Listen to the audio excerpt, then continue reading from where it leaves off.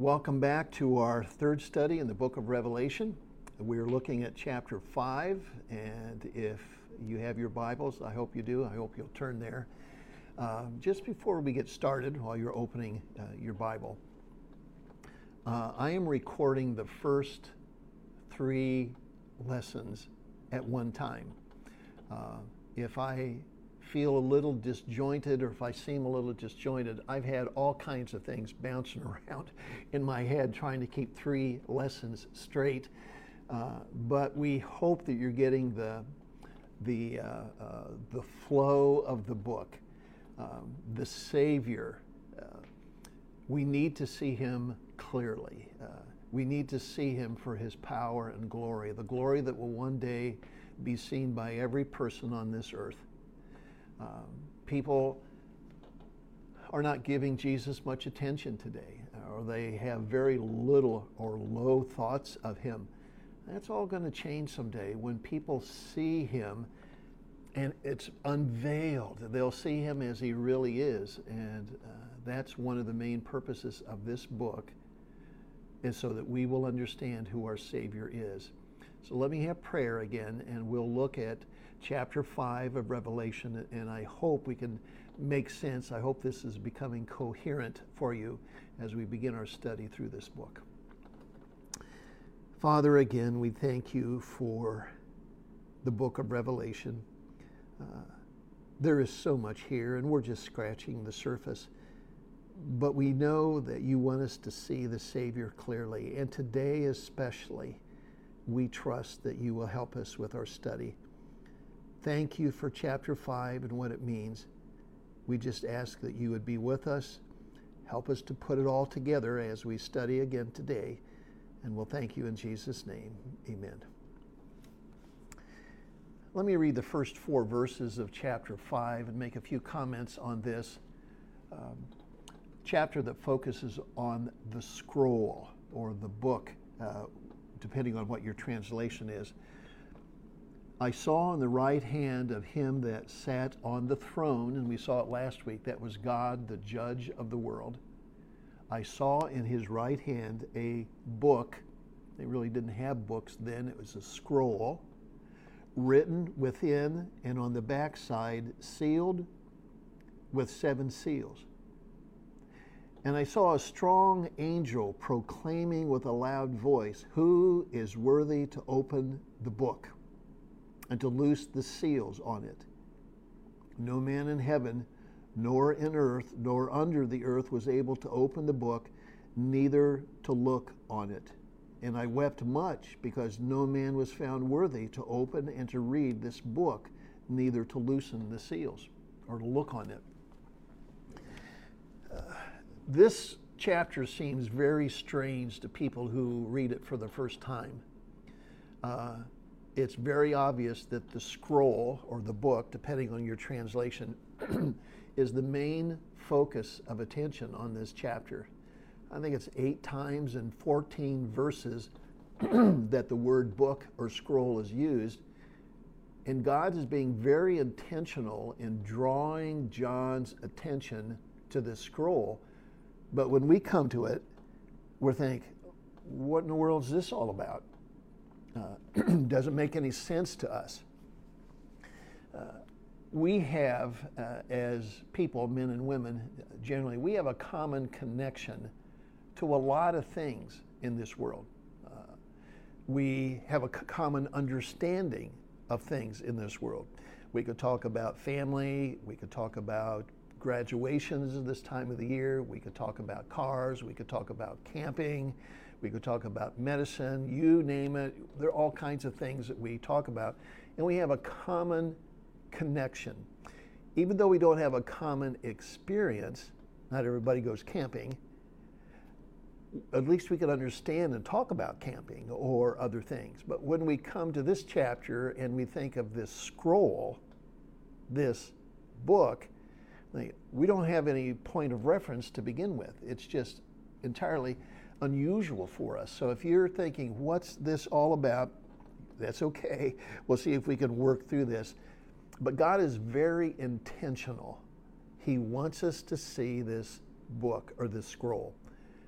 When you come to a passage that's confusing to you, whether it's in the Revelation or anywhere else, and you just don't know what to do, just go slowly and look at phrases one at a time and begin to just see what's there. And as time goes along, the Bible will explain itself. Notice what we have about this scroll. That's where all of our attention is gathered. We find out that it's in the hand of God.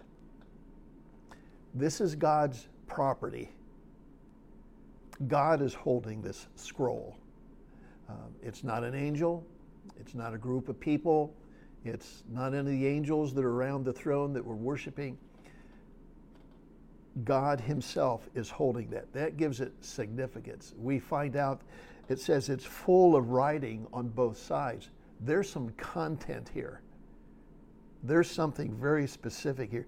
This is a document of great importance that God holds in his hands. It says that it's sealed with 7 seals.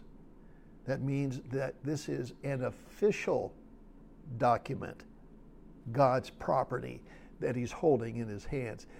History tells us that when the Roman Caesar died, he was to have his will not only prepared, but it had to be sealed 7 times.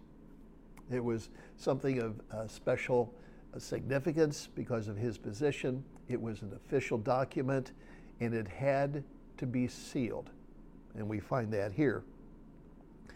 The importance of it is heightened when we are told in verse 2, I saw a strong angel, a powerful angel, proclaiming with a loud voice. And he's calling on all of heaven now to pay attention and to think about this scroll that God holds in his hands.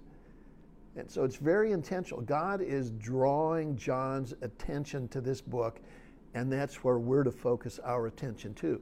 Even though we have no idea at this point what it means, what its significance is, John does because of some of the cultures of the day.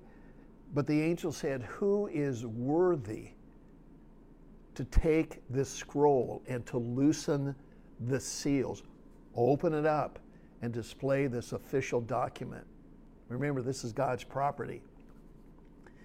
And it says no one anywhere was able to step forward. No one dared to step forward and to try to put their hands on this document that is being held by God, the creator of all things. And we have kind of what is really going on here. And what makes it even more mysterious for us is John's response to this.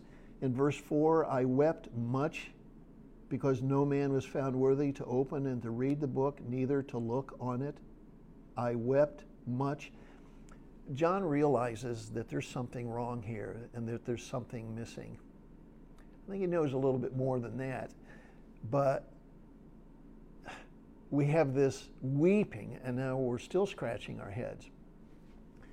Let me push the pause button there for just a little bit, just for a Bible lesson. Just hold right there. We'll come right back to it. Think about a well-meaning pastor, a well-meaning person who loves studying the Bible, is fascinated with prophecy. And let's just suppose that either that pastor or that person is reading and they come to this verse and they see John weeping. And they're captured by it, and they look at it, and they look at it more and more. And before you know it, the pastor is saying, this tells us that there are people in heaven who are going to be sobbing. This tells us that people in heaven weep. And as this pastor or meaningful person, a well-meaning person, continues to think about that, they begin to think, I know why people weep in heaven. Maybe a pastor will come to the place where he will tell his people, I see this, John is weeping in heaven. It tells us that believers are going to weep in heaven. And then he'll say, This is why you may weep in heaven. And he may continue to say, and this is what you need to do now so that you don't weep in heaven.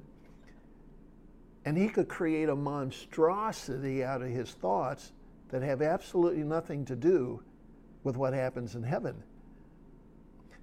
There are times in the book of Revelation especially when people get so absorbed with details and they create all kinds of ideas that are not there. They're just not there. And for anyone to look at this one verse and to say that believers will be weeping in heaven, that we need to do these things so that we don't weep in heaven, or this is what causes us to weep. They need to be very careful when they do things like that, because when you look at the book of Revelation, one of the things that you notice as you read through the rest of the book is you never see people in mass weeping. You just don't. What you do see is celebration, you have worship, you have songs, you have joy, but you don't see mass people weeping. You just don't see that. We also notice in the book of Revelation, not once, but twice, God says he will wipe all tears from their eyes. Not just once, but twice. We notice that what we see here is something that happens to John. It's an event for one person at one time because of one reason, but you don't build a whole teaching around it. Somebody needs to come to take that scroll. Let the simple facts, the plain facts, speak for themselves. This scroll is important. We need to understand why, and hopefully the chapter will make sense to us. I want you to keep a marker there, if you would please, and turn to Jeremiah 23. Jeremiah 23. I want to show you something. There's something here in the book of Revelation that is clearly seen in the book of Jeremiah. I want you to see that. It'll take just a minute for you to get there. Some of you are familiar with the book of Jeremiah. This is really a very sad book. God's people are about to be taken to captivity. And it's just a very terrible thing to see. I told you 23, turn to 32, I'm sorry, chapter 32. And Jeremiah will see the entire city of Jerusalem destroyed and thousands of Jewish people killed. It's an awful time. They have rebelled against God. God is finally spanking them, disciplining them, and they will be carried to Babylon for 50 years. And it's a difficult time. Here's what I want you to see. In chapter 32, notice what God says to Jeremiah. The word that came to Jeremiah from the Lord, and it says the year and the time. Verse 2, then the king of Babylon's army had besieged Jerusalem. Jeremiah the prophet was locked up in the court of the prison, which was in the king's house. Zedekiah, king of Judah, had shut him up because he said he was against the king. And it says that God is going to speak to him. In verse 6, Jeremiah said, the word of the Lord came to me. Jeremiah is in prison. Babylonians are getting ready to come in and conquer the city. The Lord said, word of the Lord came to me, saying, behold, Hanamiel, the son of Shallum, your uncle, will come unto you, saying, buy my field that is in Anathoth, for the right of purchase is yours to buy. And Hananiah, mine uncle's son, came to me in the court of the prison according to the word of the Lord, and said unto me, buy my field, I pray you, for the right of redemption is yours. And he says, I knew God sent him after this, if you could see that. And notice, I bought the field, weighed him the money of silver, and I subscribed the evidence. That means they filled out the paperwork, and I sealed it.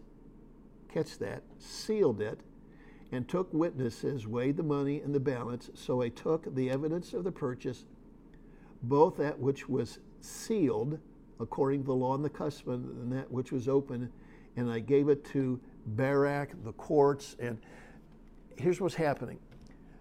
The Babylonians are getting ready to conquer Jerusalem. Jeremiah has been locked up because he's been a faithful prophet. King doesn't like him. God speaks to Jeremiah saying, your cousin's coming and he's going to want you to buy this piece of property. Go ahead and buy it. And he does that. He writes out the contract. He seals the contract, puts seals on it. It's an official document now. And in the rest of the chapter, Jeremiah says, why in the world, God, did you want me to do that? You can hear they're getting ready. The Babylonians are getting ready to come into the city. They're going to conquer us. We're all going to be taken away captive, and there won't be anybody in the land. So why are you wanting this done? And God says, I can see the future. Israel will once again be inhabited. The people will return. They will begin to settle in the land. And when that happens, people will find that property, that transaction that you have sealed, and they will have that land. And it'll be a testimony, a reminder in the future that God knew all along what was going to happen. He was going to be bringing his people back. The document that he purchases this field, it's written down in the document. It is now what we would call the title deed.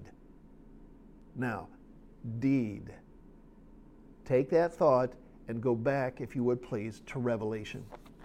What we see in Revelation is almost identical to what happens in Jeremiah 32. Notice what happens. There is this weeping in chapter 5, verse 5. One of the elders, it said unto me, don't weep. Behold, the Lion of the tribe of Judah, the Root of David, has prevailed to open the book and to loose the seals thereof. And I beheld, and lo, in the midst of the throne and around the four beasts, in the midst of the elders, there stood a lamb as it had been slain. The lamb refers to the Savior in his earthly ministry. Being slain is his death on the cross. And it says in verse 7, he came and took the book out of the right hand of God who sat upon the throne. Now, don't weep, because the Lion of the tribe of Judah has prevailed. He has died on the cross. He is the Root of David. Those two passages that are quoted from the Old Testament, both of them refer to the fact that the Messiah, the Savior who would one day come, would rule the world. Both of these passages remind us that the future ruler, the Messiah, would rule not just Israel, but the whole world. We know that David was promised a kingdom and a king that would sit upon a throne with a worldwide rule. And he's putting this all together. But as you look at this, as the angel, or the elder rather, talks about the Savior, we see emphasis upon his earthly ministry, the Lamb of God, who was slain. He died on the cross. And we have these prophecies about the Savior who would rule the world. Put it together. Our Savior that we see in the Gospels, who we love so dearly, who we know died for us, is the same Savior who is one day going to rule the world. And at this point, he steps forward to take from God's hand the title deed to the whole universe. Jesus is now in control of everything. And he is the total focus of what's going to happen in heaven. Next week, when we go to chapter 7, we will notice as Jesus begins to break the seal. He opened the first seal. That takes place in heaven, and then there's something that happens on the earth. He opens the second seal. Something happens on the earth. Jesus is in control and possession of the entire universe. Your Savior, my Savior, the Savior that we read about in the book of the Gospels, that gentle, loving Savior, is now becoming the lion. The lamb is becoming the lion. And God is satisfied that his Son will now take care of the judgment of the whole world. And that's what's happening here. God gives his Son, the Lord Jesus, the right to rule the world. And it's part of that unveiling, to see the glory of our Savior, to see his majesty and the power when he returns from heaven to this earth, having dealt with this earth as well as cared for his people. It says that every eye will see him. Every eye will see him. And those who are saved, it says in 2 Thessalonians, will admire him, they'll love him. Those who have hated him or rejected God's work in their life, they will run for the hills. There's no middle ground anymore. And all of this is now starting because Jesus has taken control. He's taken the document. He is now stepping into that position as being King of Kings and Lord of Lords. The Lamb is now becoming a lion, and that's going to change everything. When we see this, it's just an incredible thing. In fact, if you'll notice in chapter 5, you'll notice heaven's response. We looked at this last time in verses 8, 9, and 10. Believers are just thrilled that Jesus is going to take control of the world. And the emphasis upon their praise of the song, if you'll notice in verse 9 and 10, is not just that they were saved because Jesus died for them. This incredible transformation that believers have experienced. They have gone from being sinners, if I can say it that way, to people who are now kings and will rule and reign with Christ forever. That is a great transformation. And they know, when they think of all that Christ did for them that was good, they think of the grace of God, the forgiveness of God, the love of God, the glory of God in creating and bringing to pass salvation. Just imagine what good will come to the world when Jesus finally takes control. And so they are praising the Savior. This is the loudest praise song time you can imagine. And notice in verse 13, when we find out that every creature which is in heaven and on the earth and under the earth and such are in the sea and all that are in them, heard I saying, blessing and honor and glory and power unto him that sits upon the throne and unto the Lamb forever and ever. And you have this universal praise. You have worship, you have singing, you have the angels joining in. It is the loudest praise the Lord you will ever hear. And again, John says in chapter 4, verse 1, when the door is opened to heaven and he is brought up, the Savior says, I want to show you what's going to happen. These events have not yet happened. But Christian, when it does, you will be there to be a part of this celebration. You will be there to see the Savior take his position of ruler of the whole universe. And you will worship, you will sing, you will join the angels, and it will be awesome because we know that things will be done right now. And things that are broken in this world are going to be fixed. That's because of our Savior. What we have in the Gospels is wonderful. Love the Gospels. Cling to them. But remember, there is another side to the Savior that God wants us to see. He wants us to understand something of the glory and the magnificence of our Savior, who one day from heaven will begin to take a hold of this world and change things.